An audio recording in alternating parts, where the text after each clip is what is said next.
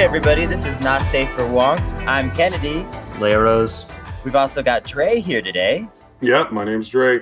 You might remember Dre as our kind of one of our people who works behind the scenes a lot to help make this happen. And we're gonna try and take it slow today. We're just gonna have some fun. We're just gonna shoot some shit. We just thought it would be fun to have a special guest today. Ezee is a Yang Gang mod, the Yang Gang Mead World. Welcome. Thank you for having me. Pleasure to be here. Oh yeah, it's a pleasure to have you. I had a fun time prepping for this too. Ooh, you prepped for it? Tell us about that. Well, I listened to some episodes. Oh yeah. I'm not a big podcast person and don't really see myself as like a media personality, but We don't either. I figured I'd do you guys some justice. Well, thank you for listening. Did you enjoy the experience of researching our podcast? Yeah, I absolutely enjoyed listening to the podcast. Think you guys are smart. Think you guys are funny. Think you guys are well informed. Oh, you're too kind. Thank you. Thank you. I think you guys bring like a really nuanced perception and kind of perspective on kind of like everyday events. Well, thank you very much. That means a lot. So it's great to have you here. Let's just kind of jump in by talking just a little bit about, I'm also involved in the world of memes for a campaign. I'm in the Marianne world. Orb Gang. Yeah. Orb Gang and Yang Gang, we have a lot of alliance, I feel like, in general. Orb Gang, Yang Gang Coalition. Yeah. And so it seemed kind of natural to have you on, and also just to kind of talk to you a little bit about what kind of motivated you to want to put some of your personal time into the Yang world. Yeah. I'd have to say it came from, the first time I was kind of introduced to Yang was kind of just scrolling through my YouTube feed and my recommended list. Saw like a David Pakman interview with him, saw that thumbnail and the title was kind of about universe basic income. And I thought it was stupid as shit first time I saw it and kind of just ignored it for like a week. And then decided after like when I was bored one weekend to kind of look it up. This was in like early February. Okay. Watched the interview and found the guy to be very practical, very solutions oriented, like really understood statistics and really wanted to just like solve problems. And the fact that he had the mechanics of his proposal worked out really shocked me. But I'd say what really kind of got me into it was kind of like the realization of thinking about who were the kind of like breakout stars from the 2016 election. Bernie and Trump, right? And what was the commonality between their messaging? It was essentially addressing economic anxiety, right? And you look at Bernie's messaging, and his persuasive messaging takes an ethos perspective. Donald Trump takes a pathos perspective with focusing on anger and fear. And Andrew Yang has like a really nuanced perspective of taking on his means of persuading people by taking an ethos and like a hyper practical standpoint. And that was really what drew me. That's really interesting. Like, definitely nobody on this program has Yang as our first choice, but I would definitely say that he definitely appeals to me a certain extent, not necessarily so much because I like all of his policy ideas personally, but because I see him as somebody who comes across as very authentic and like he's actually listening to the public. Yeah. I will be the first one to say that, or the second one to say that I don't agree with all of his policies. Like, I don't necessarily agree with lowering the voting age to 16. I don't necessarily agree with allowing people to vote via mobile phone and utilizing and integrating blockchain technology into voting. I don't necessarily agree with that. But the thing is, I agree with his assessment of the problems and his goals of fixing those problems. And I think he has somewhat of a nuanced perspective on a number of issues.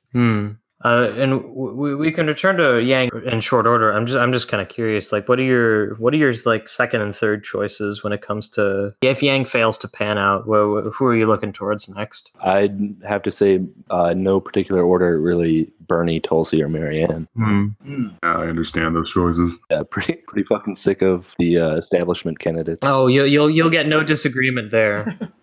No, definitely not. I think it's interesting. We're kind of starting to build a little bit of a unexpected coalition of allies. It's Orb Gang, the Marianne people. We've got Yang, Tulsi, and Bernie. Like, I hear those names come up together a lot now. Yeah, it is very interesting. I think they are the candidates that are really proposing policies that will really produce tangible benefits to the majority of Americans. It's interesting, though, because they definitely speak to different types of sort of disaffection or political alienation to some extent, but there are core elements that are the same enough that it's attracting some of the same kinds of people and that we're forming these alliances. And I think these political alliances are really important. Absolutely. So what makes Yang the number one out of all of those choices for you? I'd have to say just like, I kind of alluded to him not really understanding blockchain technology or like having a bulletproof understanding of cybersecurity when I briefly mentioned that I don't agree with his opinion of enabling mobile voting and blockchain voting tracking or collection of voting information. But it is very much so that I think that he is the candidate with the best base of knowledge to bring America into the 21st century, like really bring it into the 21st century. Like we're going into the second decade. Yeah, that's a thing I've always noticed with Yang. He has always been that candidate who's based a lot of his presentation off of the technological advancement that's coming in the near future. One of his main focuses is job automation, how we're going to recover from the amount of loss that will come from that. Yeah, like you said, he talked about a lot of tech-related stuff. He was considering mobile voting, all this weird stuff with the blockchain, which you said he doesn't really quite understand, so I'm going to trust you on that. But I feel like he really is that person who's trying to go for the tech edge out of everybody else. And it's kind of his thing, like how Inslee's thing is climate change. And I really like that. It makes him stand out. It makes him more dignified for everybody else than he already was by being an anti-establishment candidate. Yeah.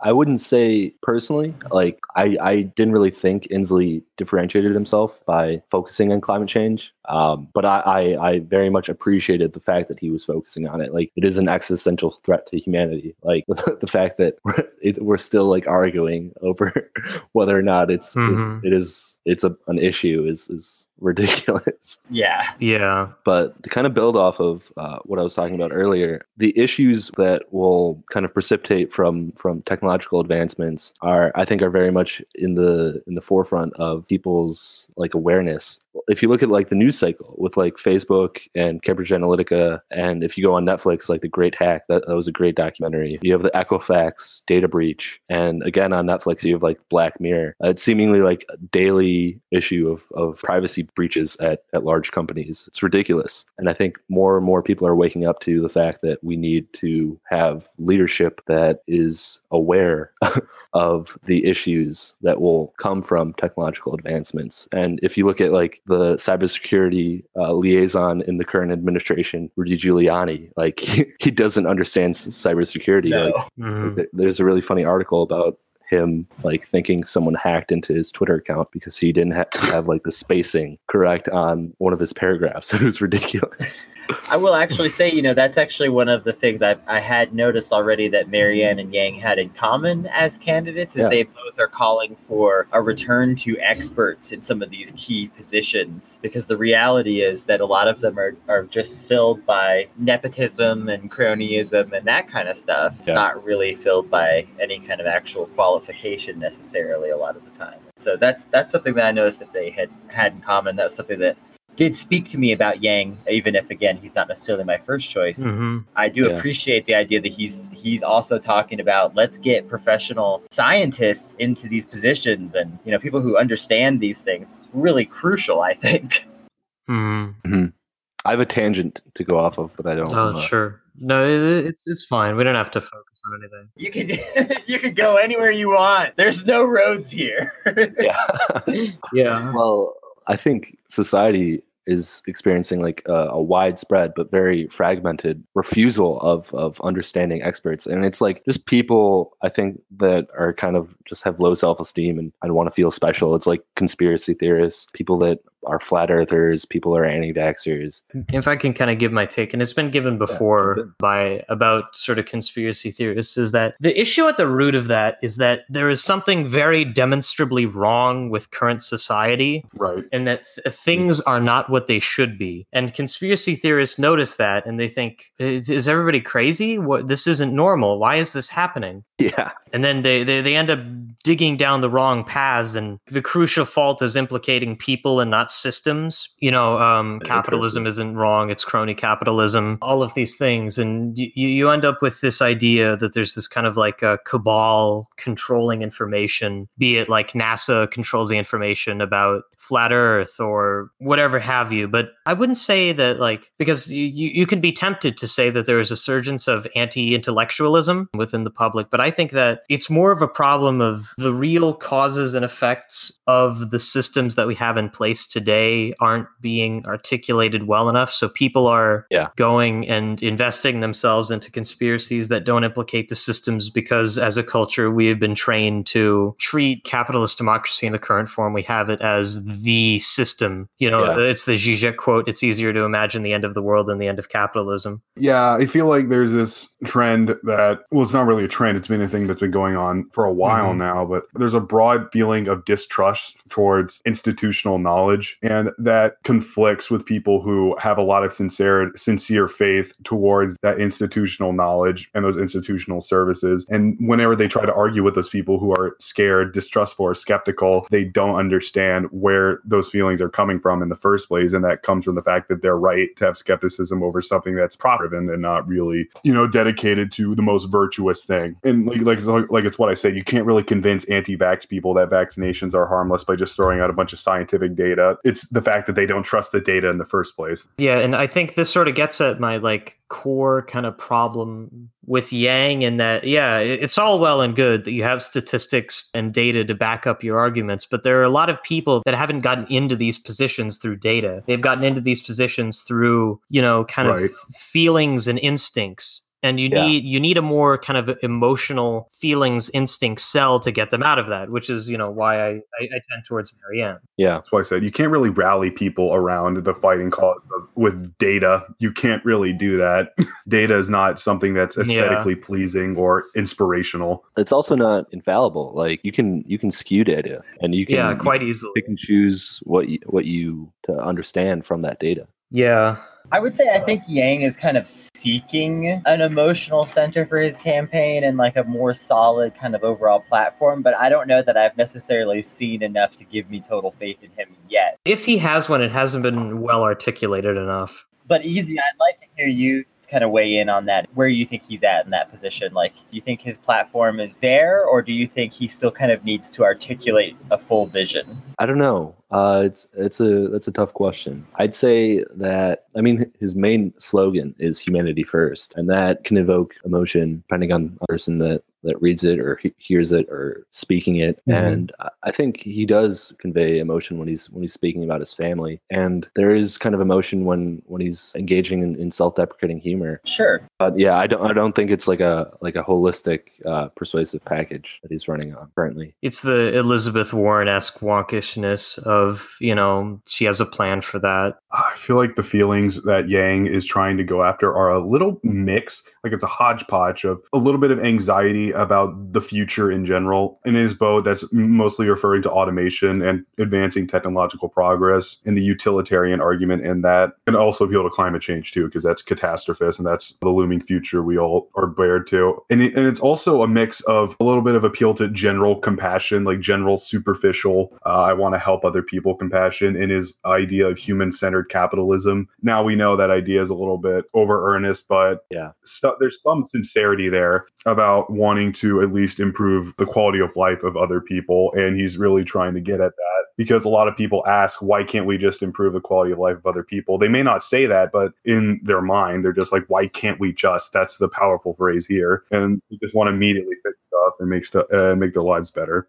Yeah. Sort of the driving impulse of Yang is that impulse to, we can make people's lives better. It's that same sort of impulse that drives conspiratorial thinking, that things can be better than this, but not really realizing that we don't have to keep the systems as we currently know them in place, that we can do something new instead of having to work with what we already have. This is kind of interesting to me because Ezee, like you kind of share a lot of the sort of questions and concerns we do have, as well as a lot of the enthusiasms. And yet you've kind of decided that at the moment, at least, you're banking especially on the promise of this particular candidate, even if it's not fully realized yet. So I'm kind of curious, like, what are some positions that you might like Yang to take or to kind of consider that would make you really get excited and go like all the way in? I'd say being for like a higher minimum wage after he implements the universal basic income, that would be number one. Yeah, that's a strong one.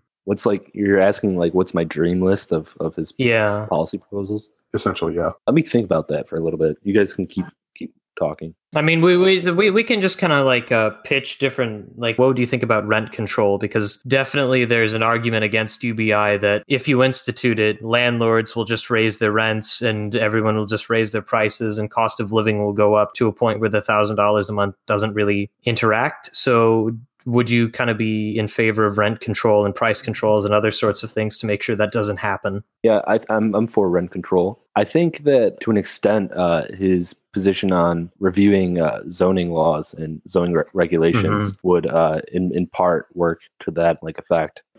Interesting. Yeah, I need to look a little more into that. I definitely think that zoning laws in America need a lot of updating on both on the level of protecting like residents and consumers, but also on the end of giving people more access to the ability to kind of like start or maintain businesses without it being quite as nightmarish. Yeah, and it kind of when you say Yang talks about reviewing zoning laws, I'm sorry, I'm not too well read into his platform. What does he mean by that? Does he mean kind of rezoning lower density for higher density, single family to multifamily? Like, what is he talking about there? It is basically about like revising affordable housing in high density areas. Zoning laws they can definitely move towards a better situation with housing, but really induced demand is going to be an issue. What I mean with induced demand is that a lot of times when you build housing, people that live in the area don't buy it because the developers reckon, we can import people. People want to move into this neighborhood. Gentrification. Yeah, gentrification. We can import people into this neighborhood to buy this new housing and they'll pay more for it. So why would we rent to the new people? Instead of preserving the neighborhood and decreasing rents, are actually contributing to them by gentrifying it further. So yeah, and like I talked about in a previous episode, a lot of these issues are really kind of holistic, and you got to look at it from a wider lens. Structuralist lens, basically. I do think to an extent, though, that Yang does that, and that, like, again, that's kind of like why he's interested in me some, is because, like, again, I think he needs to do more of this, as we've kind of been getting at here with this whole sort of rambling tangent we're on right now. But I do think that, like, the fact that he's talking about stuff like zoning laws, it might seem to some people like what we talked about in the episode you're referencing, where it might kind of seem like, well, why does he care about this? This seems kind of unimportant. But, it's these little parts of things that add up to a bigger whole. And Yang is seeing the whole better than a lot of the candidates. Yeah. I'd have to say that, like, I get kind of frustrated with Yang, especially in his debate performances. When he relates like basically any question he's prompted with to universal basic income. Yeah, he stumps way too much. And if I can kind of cut in here, I really don't mean to tread on you too much, but I think Yang holisticizes and overgenericizes too much, specifically with UBI. I don't know if he's walked this back, but I remember reading that there was a choice between UBI, and if you took the UBI, you had to not take any other form of welfare. Not necessarily. Oh, am I misinformed about that? Well, you don't have to choose when it's Social Security, like not necessarily Social Security disability, but Social Security for like retirees. You don't have to opt in for that. You don't have to opt in for veterans benefits, and there's a third one that I can't remember at the moment. But what it is. Like, say if you're on like food stamps, if you're receiving like $600 from food stamps and you opt into food stamps, you receive $400 from the universal basic income. So it's sum total $1,000. I do think a lot of people, including myself, have some concerns about eliminating too much of the safety net in this process. Yeah. I'm definitely getting flashbacks to kind of Clinton, and we're gonna change welfare as we know it.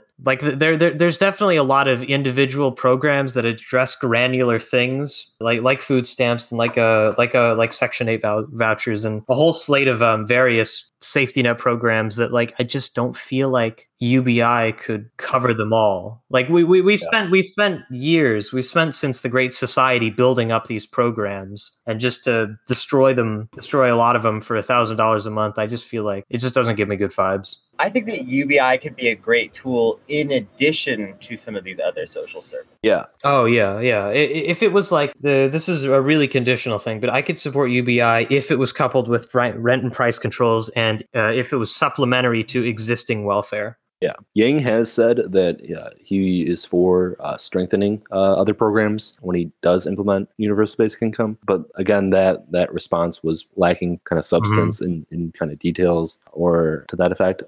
But look to the current safety net and how Republicans are diminishing the number of people that qualify for the welfare programs. Like it's already being diminished in that regard. And I don't know, like every single circumstance, it is pretty shitty to suggest like the worst off people would have to pick and choose. But from what I've read in terms of like food stamps, it would be like in some people's situations like an ideal situation to opt in for the food stamps and get the UBI, or just opt into the UBI. It's really kind of on a case by case basis. I think we can agree very easily that there's definitely like a crisis going on with a lot of our safety net programs, that a lot of them aren't really helping the people that they need to that much, or things like that. And so to that end, I think Yang coming in with a platform of revising the safety net is a good thing. I just want to see more critique in it. Yeah. I think there's definitely a lot of change to be made in the welfare system. There hasn't been substantial additions since LBJ, and there hasn't been big revisions since like Clinton. So there definitely needs to be revision, but just kind of like, we talk a lot about sort of instinct and gut emotional reaction to politics. And like, I'm just going to give you my honest reaction. The way Yang's UBI has been proposed seems like a shell game to gut welfare. Yeah, I'd have to respectfully disagree. It is kind of in some lens, it could be considered like a Borg-esque kind of utilitarian principle, but I really don't think that it is intended to gut welfare. Sure. And, like I said, this is an emotional reaction, so there's no real debating it. I just wanted to get that out there. I think that's good. I think we can move on now to... we definitely want to talk about just kind of like the world of memes and politics in general, some. Not just discuss Yang himself the whole time. I think he's a very interesting topic. So it's easy to go on a lot of different tangents and down a lot of different roads. And I think we've discussed a lot of interesting stuff in that regard. But Ezee, I'm also curious just to talk to you about what you think about the role of memes in politics, especially in this year of our Lord 2019 in general. I think it can play a really important role of getting people involved and convey like a complex message in a simple format in only a few words really well. And I think it can really just energize like a base, and you can't really control it. It has to do with people themselves getting engaged into an idea or a concept. So obviously, like a lot of people kind of make the joke that memes won Trump the election in 2016. Now, of course, the reality is that he was well on his way before the memes really picked up to full steam. And something that I concern myself with a lot is, are these meme communities doing enough to get involved in the actual politics? How do you feel that's been with the Yang community? Do you feel like a lot of the Yang memers are actually out there on the street volunteering or donating or things like that matter? Yeah, I share your concern. I don't think they are. There's definitely a big contingent of Yang supporters that has like an outrun profile picture with a Yang Bitmoji and tweet about securing the bag that don't really do anything. Well, I mean, I've produced a video for the campaign that they themselves have shared, and I just started phone banking yesterday, so I can't really talk. So you are putting the footwork in a little bit, yeah. I may not too much support the candidate, but props to you for getting involved in organizing. Thank you. May it be a gateway to to more organizing. I mean, before Yang, I was pretty apathetic to politics. I was kind of just like, I'll just vote for Bernie. Like, I don't really care. Yeah, no, and it's important that, more people get involved in the actual organizing. And you can say you're not doing that much, but actually, if you did 5 hours of phone banking for your candidate, you did so much compared to most people. And also just in terms of like the power that even that little bit of volunteering can have, it's a lot more immense than people realize. Yeah, from my experience, I just talked to a bunch of angry old people yesterday. Yeah, phone banking is bad because the people that pick up the phone to random numbers are the people you don't want to talk to. Yeah. It's because you're calling like primary states and caucus states that kind of they go to like these politicians, these people that are supposedly powerful people, go to these states and fawn over and try to make these constituents fawn over them. And it's kind of like these people in these early states have like a higher sense of self-importance. Because they expect, like, there were like at least 3 callers that I talked to that thought that I was the politician, and they expected to be talking to the politician. It was ridiculous. Wow. This must be why Biden's support is so high in the polls, is because the people that pick up the polls are these kinds of people. And name recognition is like 90% of the politics game, because people are too lazy to really get into politics or too apathetic to get into politics. And I do want to share this kind of insight, because I think this is important to keep in mind throughout your entire podcast, is that like everyone has their own personal like circumstances or their own like experiences that they've gone through, and we're constantly being bombarded by a whole host of various media outlets, and it's really hard to get like an honest picture of what's going on in the world. And like you have to do a lot of work to stay engaged and informed. Yeah, it's real legwork just to stay engaged, honestly. Activism burnout is a real thing, and it sucks. It sucks even more when you get burnt out by doing things that don't even fucking matter and just getting involved in stupid drama on social media and call out posts. And like, I hate Twitter. Before you've even changed one person's mind, you're already burnt out of politics. Yeah. You were talking about angry old people on the phone earlier, and how they like never be the people who'd vote for Yang, and that's like, it makes me think that's the perfect segue for what I was going to talk about, which is exactly who Yang appeals to. And I said I had anecdotal evidence, and I do. I go to school with this other student. He, around the time that he started popping up, he immediately latched onto him, and he couldn't shut up about him. He went around class and he kept asking people like, "You want an Asian man to be president? You want $1,000?" And he kept interrogating him about this, and I'm like, and he's been dying down recently, but like he still, like, the amount of passion he had for Yang as a candidate really surprised me, because no other student I saw in that school actually had that amount of fervor, really. And he makes me wonder, is he like the type of person that Yang appeals to? Really young, optimistic, really into weird niche subcultures, a Zoomer archetype, basically. Yeah, I run into a lot of those people on the Discord. Fucking wannabe edgelords. Yeah, but I've experienced like a whole host of random political leanings that support Yang.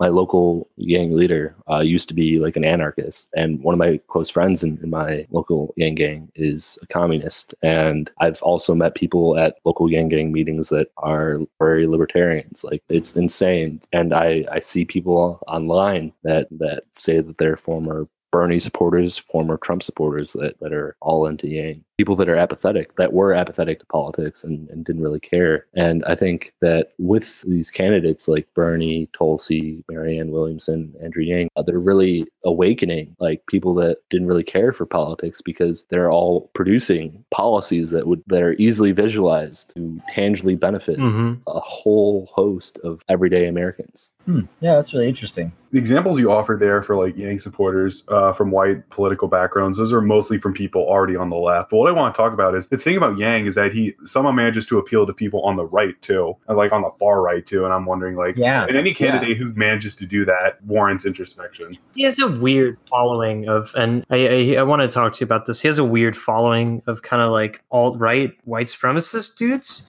Like, how I became a moderator on the Yang 2020 Discord was I was just like a relatively mature person that kind of spoke my mind in various topics came up. And around the Joe Rogan interview, like I remember it, March 5th, we got raided by 4chan, and I offered to like sniff out like trolls, and and it was wild, man. It was traumatic to deal with those guys.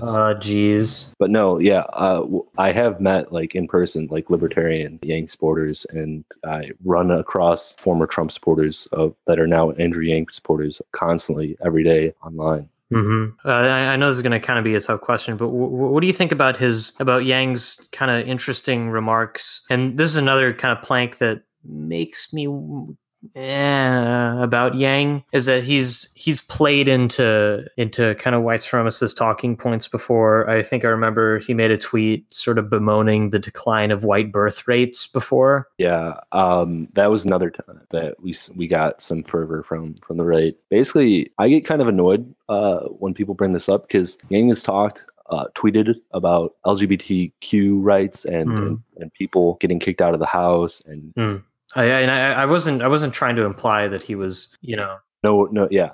I was just saying that, why are you using these talking points? What are you trying to advance? Well, in his book, he talks about people's economic despair reaches into their personal lives. And when you don't have any economic mobility or kind of advancement in our current society, you kind of reach to accomplishments that aren't really your accomplishments. You cling to white supremacy. You cling to casting out the other and scapegoating other people or other groups of people. And he talks about being fearful of the backlash of rural America, the normal American who only has 2 years of college, who is lower middle class. He talks about these people being not content with where they see the world, the United States going, and kind of lashing out towards other people. That's what he's talking about. I think the context of what that text or that tweet was kind of lost. So he was talking about white birth rates to illustrate a point about white people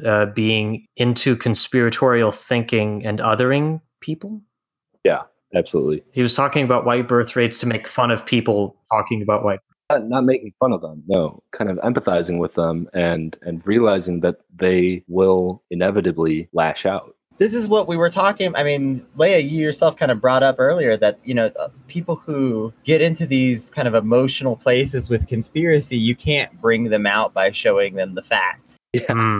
And so with it in mind, like, I actually think I understand this a little better now after hearing this explanation, because with that in mind, like, I can kind of see, even if it was a misstep overall, why Yang in the moment might think that reaching out to these people on that kind of emotional level makes some sense, especially since like a lot of semi-conservatives are somewhat attracted to him in this weird way. And like it is like a large enough part of his fan base that he needs to kind of acknowledge it. So trying to speak to their emotional anxieties is, he's trying to reach out. Maybe he didn't do it so well. Yeah, I agree. It wasn't very tactful. For context, I found the tweet and I just want to read it out. Deaths now outnumber births among white people in more than half the states in this country. Much of this is low birth rates and white men dying from substance abuse and suicide. Our life expectancy has declined for 2 years. We need to do much more. When he's saying he's saying America as a whole. Yeah.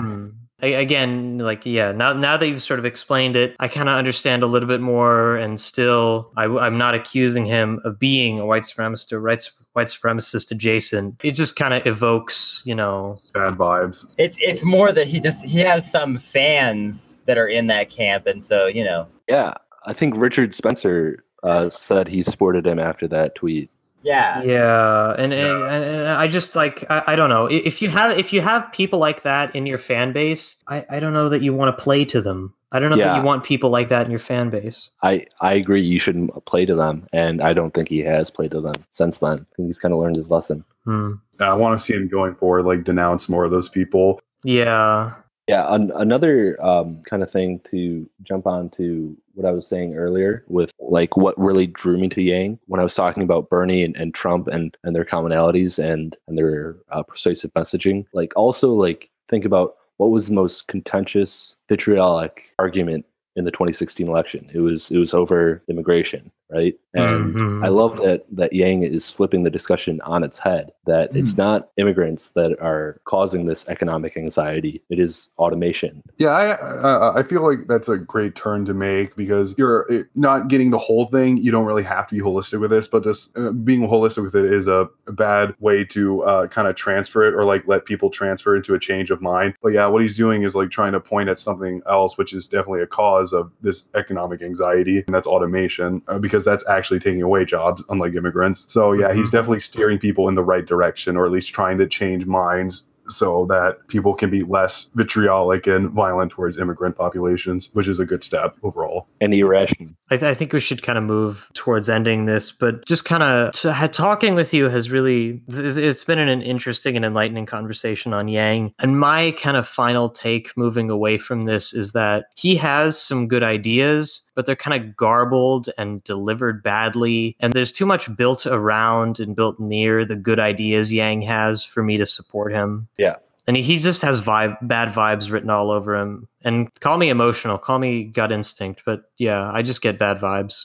No worries. I think that speaks to my earlier point about people kind of having their own kind of media lane and kind of having their own personal inclinations towards certain media. Yeah. And kind of getting a narrative that they want, perhaps. True. The way I see it, people see like a 2D perspective of issues and people in the media that they don't really focus on. It's kind of in their periphery. And what I found really interesting was how Marianne is kind of dealing with this 2D perception of her, similarly to Andrew Yang's 2D caricature of him. And it really has to do with people's desire to dig into this kind of random news topic that pops up in their feed. Like, you really only get into these media outlets that you kind of have a connection to, and as you guys like progress in this podcast game, you're going to find it really difficult to like get listeners and keep listeners, because there's so much noise going on in this current ecosystem that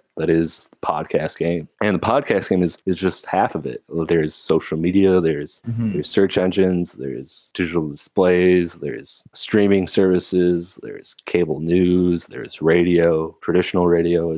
There's a lot of noise, and people don't really get to really dig in and understand the sensationalized 24/7 news cycle that we live in. Yeah, it's kind of going back to my opinion that people always thought that like the internet would always just liberate us in the terms of academia knowledge, but really it just makes things harder because it has such a huge layer of confusion that you need to purposely, with determination, like sort through to get what you want to learn. I think that's a good take. Yeah, I think that the internet does provide a lot of, I think personally it does provide a lot more information, that people are more informed overall, but that there's also a lot of confusion that goes with that because there's so many sources of information. You have to decide what sources are valuable to you, what sources can you trust, what sources do you want to kind of devote your time or energy or resources. And it's complicated. And we can only hope that people will continue to think that this podcast is worth that. Hopefully. Does anyone else want to give their thoughts on Yang after this conversation? Yeah, Dre, why don't you give us a take? My takeaway from this is that I think Yang is going to be another influencer in the Democratic Party, similar to Marianne, and that they probably won't get elected, but their ideas will go far and permeate throughout the Democratic base and allow for more left-leaning ideas to take place, because that's really what we need now. Yeah. I feel like the good ideas Yang has are going to speak louder than the messy ones he has. I feel like those are going to make a lasting imprint. To be optimistic, hopefully. Yeah. I hope the good ideas permeate more than the bad clouding it. Yeah, and I hope more people take up inspiration from him. More people have like this tech-focused lean. More people have this emphasis on the importance technology will have in the coming future and how it will make its place in politics like it's always had. And I really just hope we have more people who take that presentation style like Yang. I hope he influences kind of this discussion. Like, we should have a department of the attention economy. Like, digital marketing is kind of run amok, and Facebook, the largest digital media company in the world, has a serious and rightfully so, like awful branding or PR issue right now. Like people don't trust it. There should be a Department of Technological Assessment. It's similar to Marianne's insistence that we need a Department of Peace. Like it's a blind side of our current government system. Like our leaders need to be thinking about these things. Our leaders need to be focused on peace. And the leaders need to be focused on advancing our society as a whole. Yeah, because all the people we have in power are very tech illiterate, very tech illiterate. So, Kenny, what are your thoughts on Yang after this talk? Yeah, I think Yang is still very interesting to me, and that I kind of agree with Dre that I hope that he becomes an influencer to some extent, and that his good ideas speak loud. I think it's great, Ezee, that Yang got you involved in politics more heavily than you had been previously, and I hope he continues to do that for a lot of people, because I see a lot of that, and that's part of why I wanted to have you here. You know, is just because I think that there are a lot of people like yourself that are getting motivated, that are saying, I want to put some of my personal time into learning about politics, getting involved in politics and all this stuff. And if Yang can do that to people, then he has to score some points in my book. I also think that the kind of outsider coalition that's forming with Yang fans and Marianne fans and Tulsi fans and Bernie fans and, you know, et cetera, kind of like, I think that's important. I think that we need to keep building this alliance, that even if we don't agree on every point, if some of us kind of look at things one way or another, that overall there's this progressive energy of change that we need to keep unifying around. And Yang's a part of that. He's making it happen. Yeah, we need to think of America as a whole, and we need to. I loved Marianne's interview with Russell Brand. I think we very much need to stop thinking individualistic goals, and we need to think of more communal aspirations and advancement. Ezee, you've been a wonderful guest to have on. I hope you've had a good time. We've certainly had a good time. Yeah, I'd love to talk to you guys more, even off the podcast. Yeah, absolutely. I thought you had a lot of really interesting, good things to say, and that you kind of helped answer a lot of questions that I had and that we had. And yeah, it was great. Yeah. We have been Not Safe for Wonks. Leia Rose. I'm Kennedy. My name's Drake. See ya. Peace.